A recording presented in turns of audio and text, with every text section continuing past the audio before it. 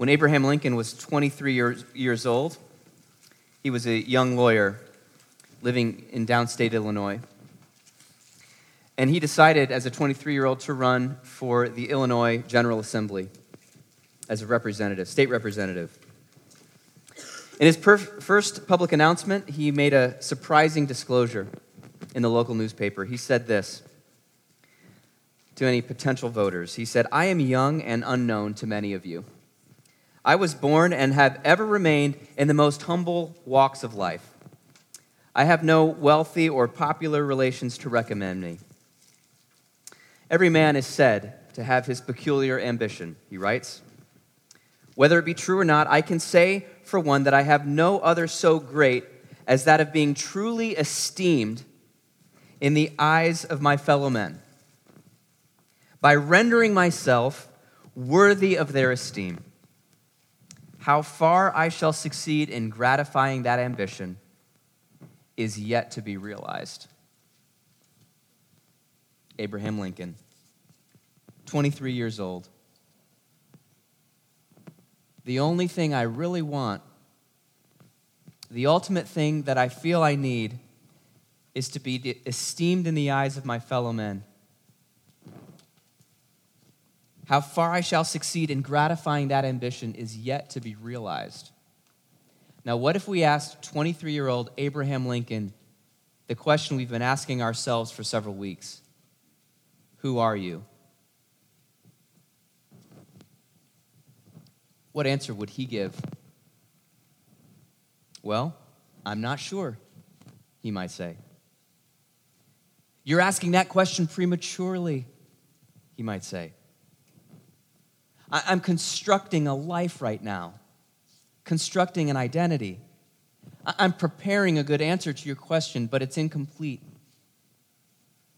Right now, as a 23-year-old, backwater, self-educated lawyer trying to run for the Illinois General Assembly, I'm just a kind of a mix of insecurity and ambition. All right, I've got humble roots, but I've got my eyes on the blue skies. Maybe ask me in a few months who I am. Maybe then I'll be able to tell you, I'm Congressman Abraham Lincoln. Or maybe ask in a few years, and you ask me that question, who I am, and maybe then I'll be able to say, I'm esteemed in the eyes of my peers. Who are you, Abraham Lincoln? In his own words, it is yet to be realized. Now, if someone were to ask you the same question, who are you? Might you give the same answer as Abraham Lincoln? It is yet to be realized. Don't ask me that question just yet. Ask me in a few months, and maybe I'll have an answer. You ask me who I am, maybe better yet, ask me in a few years when I've really had a chance to build some momentum on this identity here. Then I'll be able to tell you I'll have a really good answer for that question. I'll be able to say, doctor. I'll be able to say, artist in residence.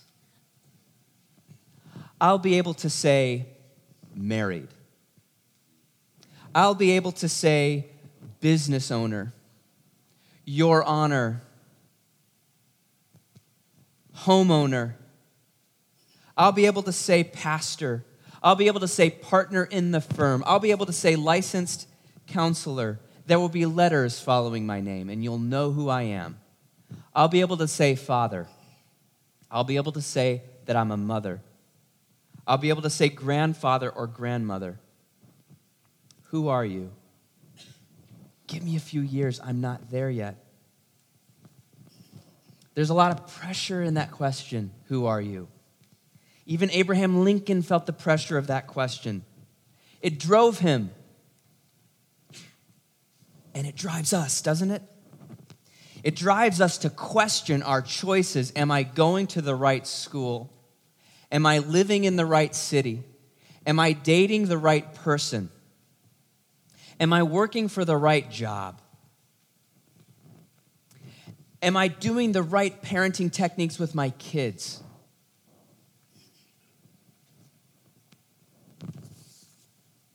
Maybe I should have tried that other career, that other relationship, that other opportunity, that other college offer. When things go well and we're trying to construct an identity, we can feel a little bit of self-congratulation. Yes, I have made the right choices. See, I have an identity to offer you. Look at the choices I've made. But it also drives us to regret that question when we have setbacks, when we have failures, when we have pain. Even if you don't want to admit that you feel regret, you feel the regret.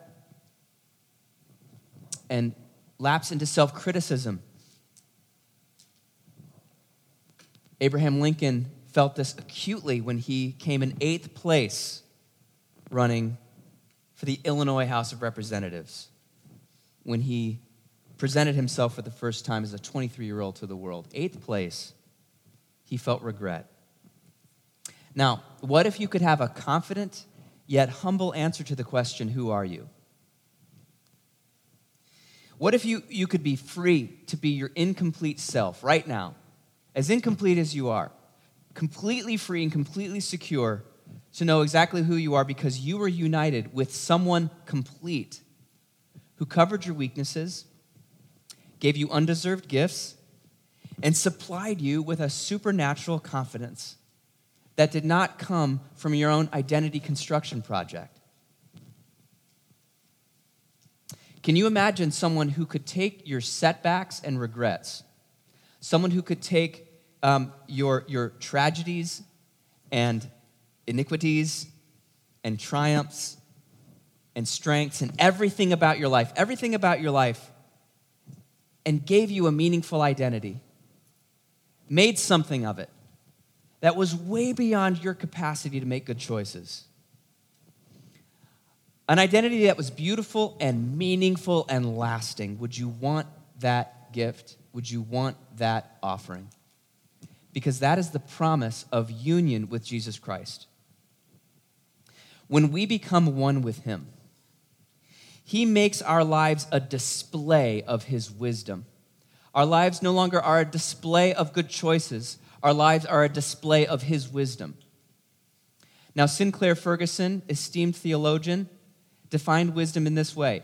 Wisdom is the capacity to achieve the best possible ends using the best possible means.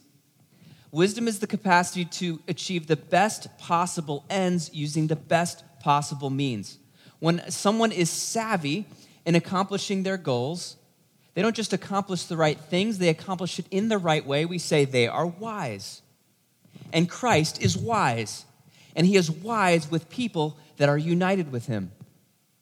And he is wise with the church which is united with him. God is infinitely creative in his capacity to take incomplete people and use the best possible means to create the best possible ends, with your life, mistakes included, regret included, sins included. He will make something beautiful. And you will display, and we will display, his ability to be wise. My friend David Haskins is an artist, and he created what he calls the sky wall. And this is currently installed outside the Elmhurst Museum of Art, just about 20 miles west of here. The sky wall is an extremely large mirror. It's probably even wider than the altar here. And it's set at just the right angle so that it catches and reflects everything that's happening in the sky. All of the manifold, beautiful colors of the sky, the changing weather of the sky, the passing clouds in the sky, the things that honestly we don't often see, we're not looking up enough, but the mirror is set at just the right angle. It faces up to the sky, but it's also set so that people who are facing it on earth can see what it's displaying. When you and I are united with Jesus Christ, we become like that skywall set at just the right angle, and our entire life, mistakes included, victories included, become a display of the manifold wisdom of God. But we're also set here on earth, and we are put on display for the life of the world. Not only can our neighbors and our family see the display of Christ's wisdom, but also all of what Ephesians call the principalities and powers can see that wisdom as well. The unseen spiritual realities that are at work in the universe have to look at Christ's display of wisdom when people are united with Jesus Christ.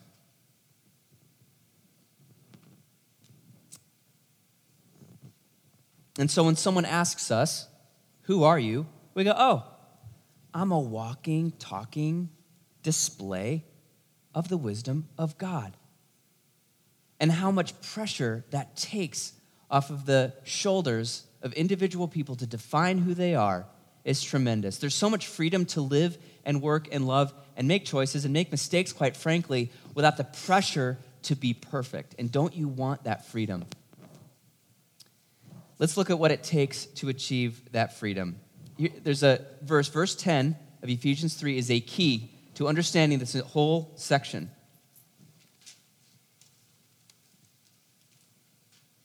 Ephesians 3, verse 10.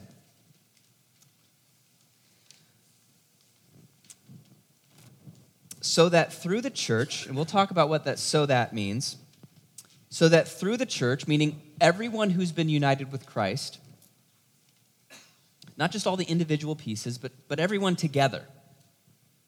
The interlocking church here. The interlocking people of God. Through the church, the manifold wisdom of God might now be made known to the rulers and authorities in the heavenly places. Let me rephrase this verse.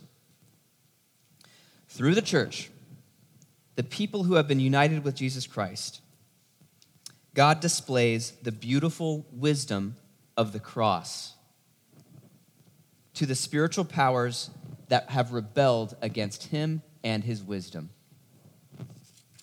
The rulers and the authorities mentioned here, they are spiritual beings and forces that are unseen to us, but are bent on opposing God's will.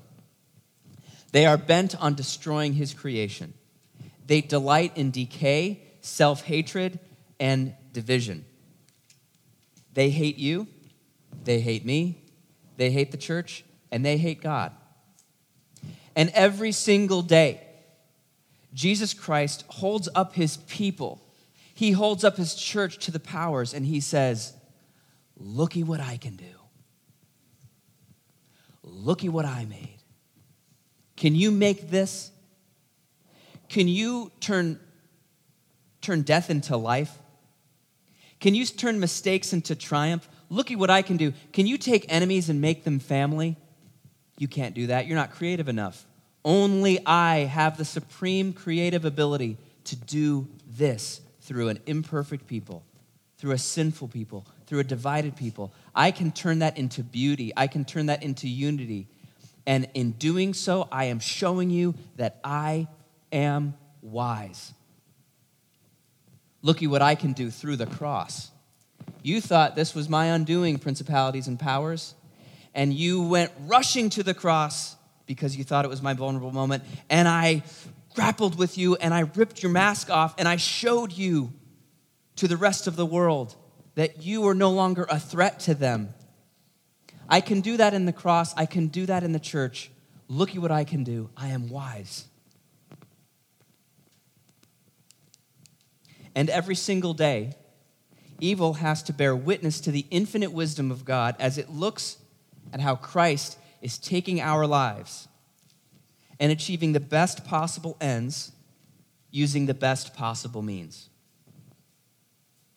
When we begin to see ourselves this way, when we begin to own this, internalize this, we can live more confidently and generously. We can live with greater love. We can take more risks for the sake of the gospel. And we can, like Paul, rejoice in the things that to the world looks like losing, and looks like defeat, maybe even looks like foolishness. And yet we can rest securely and not be undone by that criticism and misunderstanding. So let's consider what it means for us to be Christ's display of wisdom. It means three things as we look at our text. When we are united with Christ and become his wisdom display, number one, we have a weakness to accept. Okay, God's wisdom is to display his strength through our weakness. That is the wisdom of the cross. We have a weakness to accept. Number two, we have a gift to pass on. God's wisdom is to give gifts to people who don't deserve it. And then they become gift givers to other people who don't deserve it. And as that process continues, that is displaying the wisdom of the cross in the world, the flow of grace. Okay, we have a gift to pass on. Number three, we have a confidence to exercise. God's wisdom is that his suffering and incomplete and insecure people will be bold and trusting in their communion with God in Christ. A weakness to accept, a gift to pass on, and a confidence to exercise. And the author of the letter had all three. He had every single one, all three, and in many ways, he was the perfect person to help us understand who we are. So let's look at the weakness to accept. Are there weaknesses in your life that you don't accept? Maybe you have weaknesses that feel like a direct threat to your chosen identity. You're trying to build an identity, but your intellect is getting in the way. You've chosen an identity, but you feel like your body is getting in the way. You've chosen an identity, but your family of origin has kind of gotten in the way. You've chosen an identity, but your friend group is getting in the way. Something is getting in the way of who you want to be, and you hate that part of yourself. Is there a threat to your chosen identity? Is there a weakness that you have? Maybe it's the limits of your life. Maybe you find yourself financially limited, and it's you can't become the person that you want to be. Or maybe you're relationally limited, and you can't fulfill the calling that you feel like you have. Now, I love who Paul calls them. We talked about how we sometimes want to find a title that will just capture who we are. And Paul chose the title prisoner. Prisoner. I mean, who calls himself, hello, I'm Paul, I'm convicted felon. That's who I am. In verse 3:1, he says, for this reason, I, Paul, a prisoner for Christ Jesus, on behalf of you Gentiles. You know, it's a deeply shameful thing to be put in prison, even today. This church was looking to Paul for leadership and shepherding, and yet he was like, yeah, I'm in prison, I'm a convicted felon. I'm bringing you deep spiritual teachings, even though I'm in trouble with the state. You know, his goal was to be a missionary, to be a church planter. He had great ambitions of spreading the gospel as far as he could. And here he was in a prison cell, locked up. He couldn't go anywhere.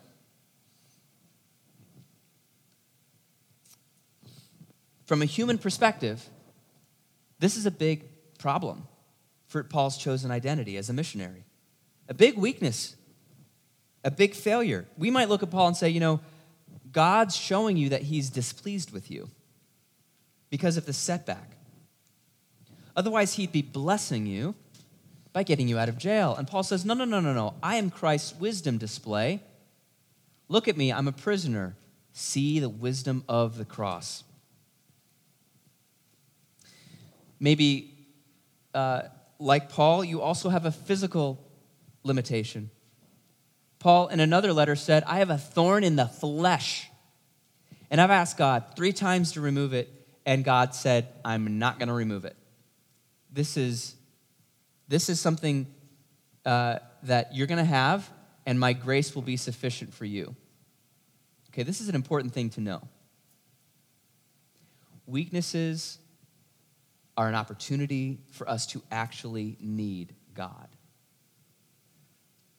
You know, Paul's thorn in the flesh drove him like a nail into the grace of God.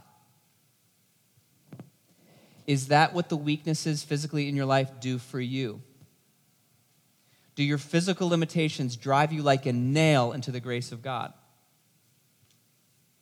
He owned that weakness. It was a struggle. It did not come quickly. But he had a do you have a physical limitation that is getting in the way of who you want to be? Maybe it's a weakness that resulted from sin or foolishness, yours or somebody else's. Okay, Paul murdered people. He joyfully stood holding coats at the stoning of Stephen's death when Stephen testified that Jesus was the Messiah. Paul had people killed, and he thought he was serving God. Even worse. And yet, Paul was called to be a leader and an apostle. And then, as you can imagine, that was not easily accepted by people. He was not just, oh yeah, come on in, Paul. Why don't you lead the church that you were once persecuting? People were afraid of Paul. People were suspicious of Paul. And you know what? It was his fault. He sinned. He broke God's law and committed murder. And it limited his credibility as an apostle. He refers in verse 8, he's like, hey, I'm the least of all the saints. Okay, Paul was limited in prison. Paul was limited through a physical limitation that he doesn't specify, but it's a thorn in the flesh. And he's limited because of his reputation, a result of his foolishness, a result of his blindness and sin. Why is our author so confident? He should be so maddeningly insecure. He shouldn't be writing a letter to the church, planting churches, boasting, but he is, because he knows that he's been united with Jesus Christ and that Christ will do creative and wise things through Paul's life. Christ will hold Paul, the prisoner, up and go, looky what I can do. Looky what I can do through his physical limitation, through being limited in prison, through being a former persecutor of the church. Powers and principalities, can you do this? This guy's a former murderer. This guy it used to think he was the brightest guy in the room because he was. And look at what I can do with him. I can display the wisdom of the cross through him. He's going to be like a sky wall. You're going to see the manifold, beautiful wisdom of God. God's ability to do anything through anyone. Looky what I can do through Paul. He can do the same thing through you. Do you have a weakness that you have not accepted yet? A weakness of the mind? Maybe a psychological weakness that you're aware of, that you're managing, taking meds for? Maybe it's a physical weakness, a sickness that you have, a disease that you have, a limitation that you have, pain, chronic pain.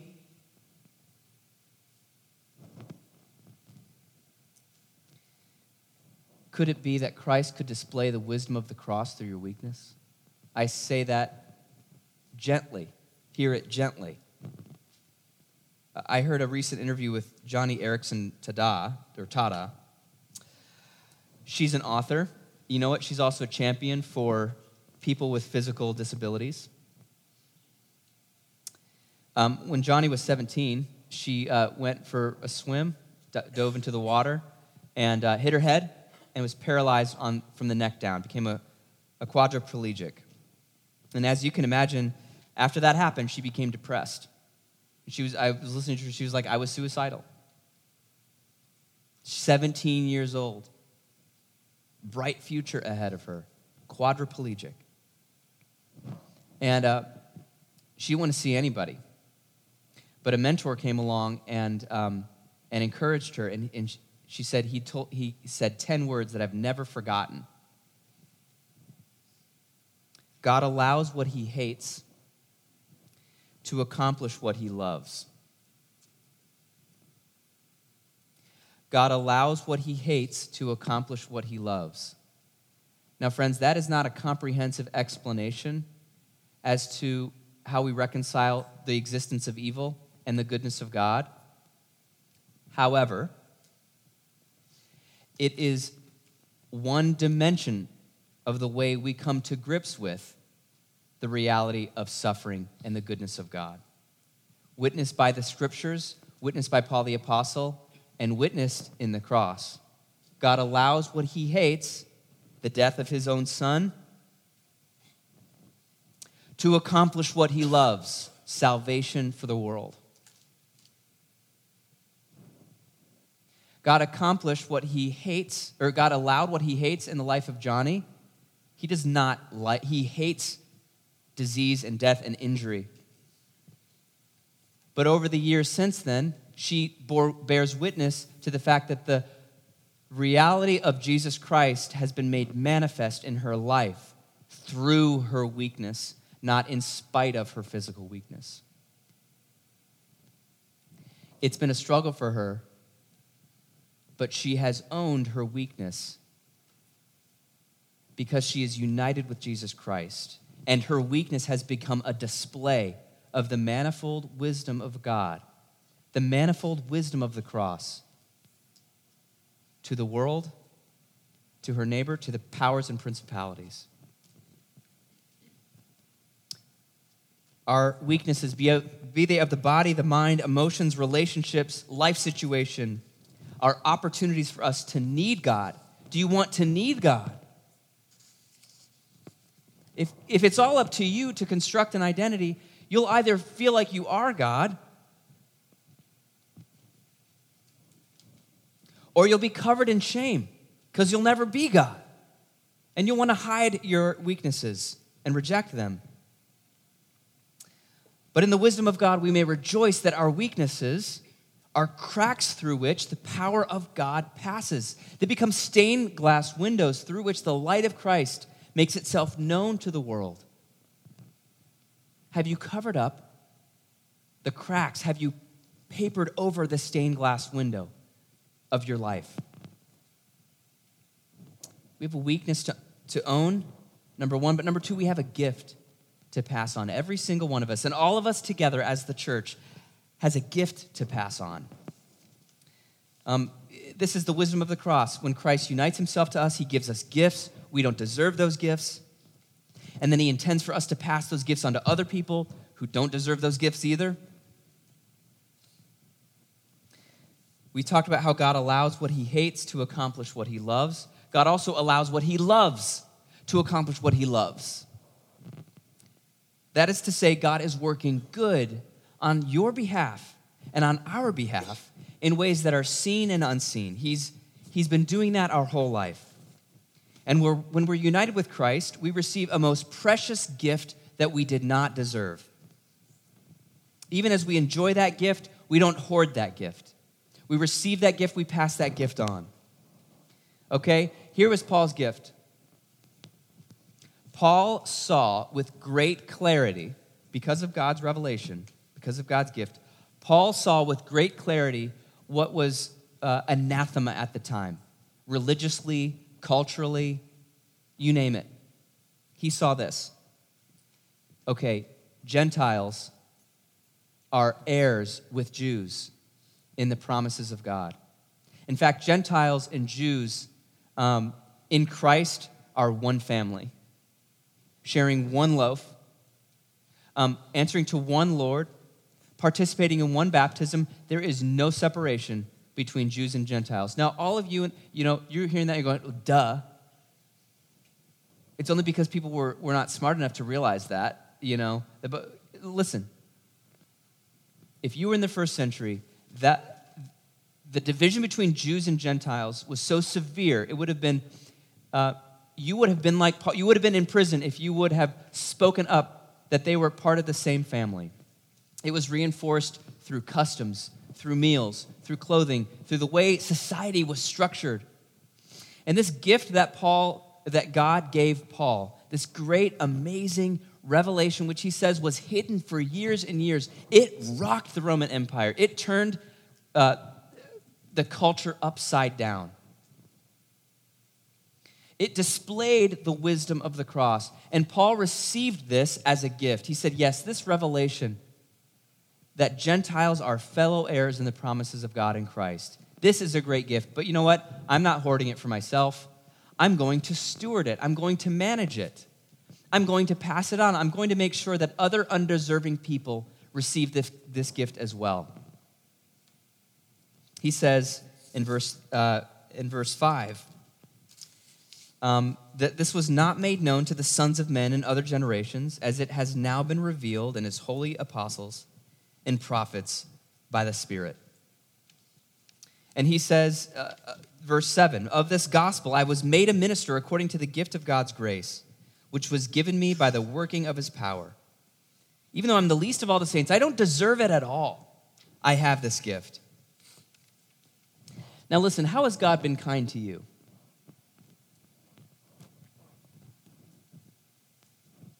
How has he been kind to you? Has he given you any strengths that you don't deserve? Any unique abilities? Has he given you people in your life to love? Has he given you a body? Has he given you education? Did you receive any love from any parental figure in your life?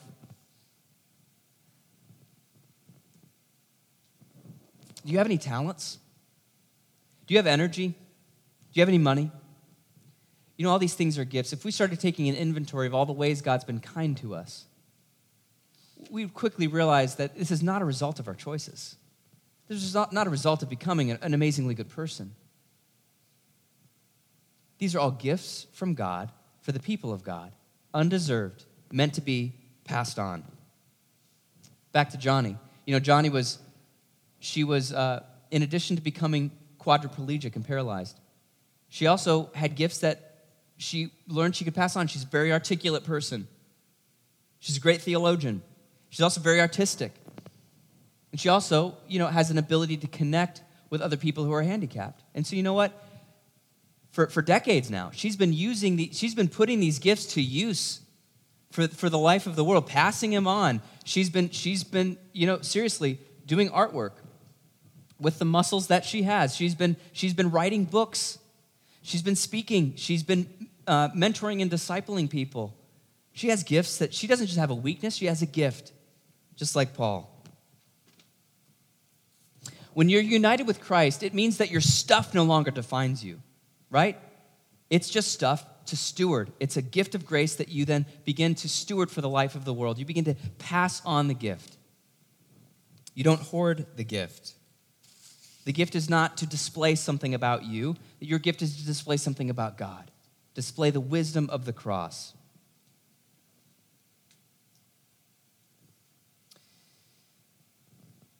So we have a weakness to accept. We have a gift to pass on. And finally, we have a confidence to own. Let's look at verses 11 through 13. This was according to the eternal purpose that he has realized in Christ Jesus our Lord, in whom we have boldness and access with confidence through our faith in him. So I ask you not to lose heart over what I am suffering for you, which is your glory. Friends, I think some of you have lost heart about your calling. I think some of you have lost heart about your life. And maybe it's because you feel like you haven't advanced fast enough. Or maybe you feel like you've screwed things up and you've not been wise. Or maybe it's because you've been experiencing pain. And friends, I want you to know that the reason that this letter was written in part is so that we could see who we are in Christ and move beyond our discouragement. It's okay to feel discouragement. It's okay to lose heart. But the reason that Paul wrote this letter is for us to see, don't lose heart because you are Christ's wisdom display. And when you display his wisdom, that means you have a confidence to stand before God with all your weaknesses, with all your insecurities, with all the setbacks, with all the pain. And you have Christ at your side. He's standing on the snake's head, interceding for you. And you're filled with the Holy Spirit. And you're communing with the living God every single day. And you can stand with confidence before the ultimate throne, before the ultimate Father, and you can have a self in his throne room. You can have a reason to stand because of your union with Jesus Christ. And that's a confidence to own. It's not based on good choices. It's not made on your wisdom, even though your wisdom will be involved. It means that when the carefully constructed sandcastle of a self-made identity is washed away through time or circumstances, we can actually build a solid foundation or step on the solid foundation of our union with Christ and say, yes, I am Christ's wisdom display, and there's nothing to earn, and there's nothing to hide.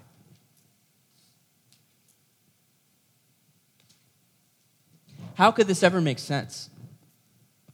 How could mortals who have honestly a pretty bad track record,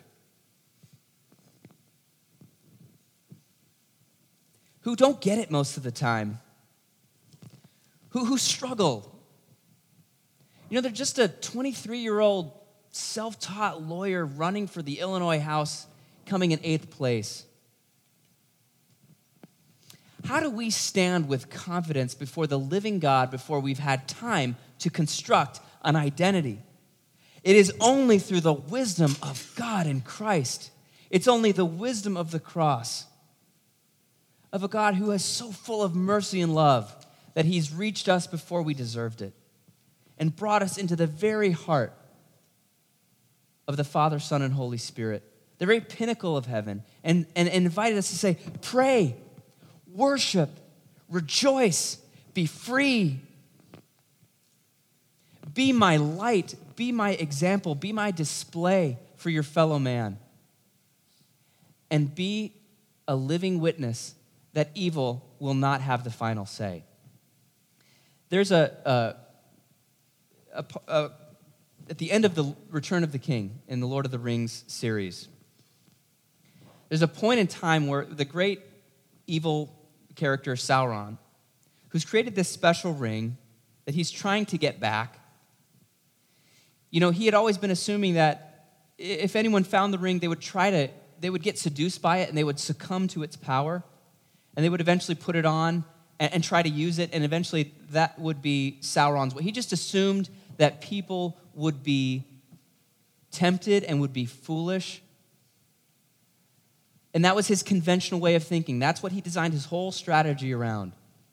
But there's a moment where Frodo's about to drop this little hobbit who has bravely traveled right into the heart of Mount Doom to cover. He puts the ring on, because he finally does come to it, and then Sauron realizes that his whole scheme was not well thought through. He never anticipated the crazy upside-down wisdom of taking the ring back to its source. And this is what Tolkien says to describe that moment.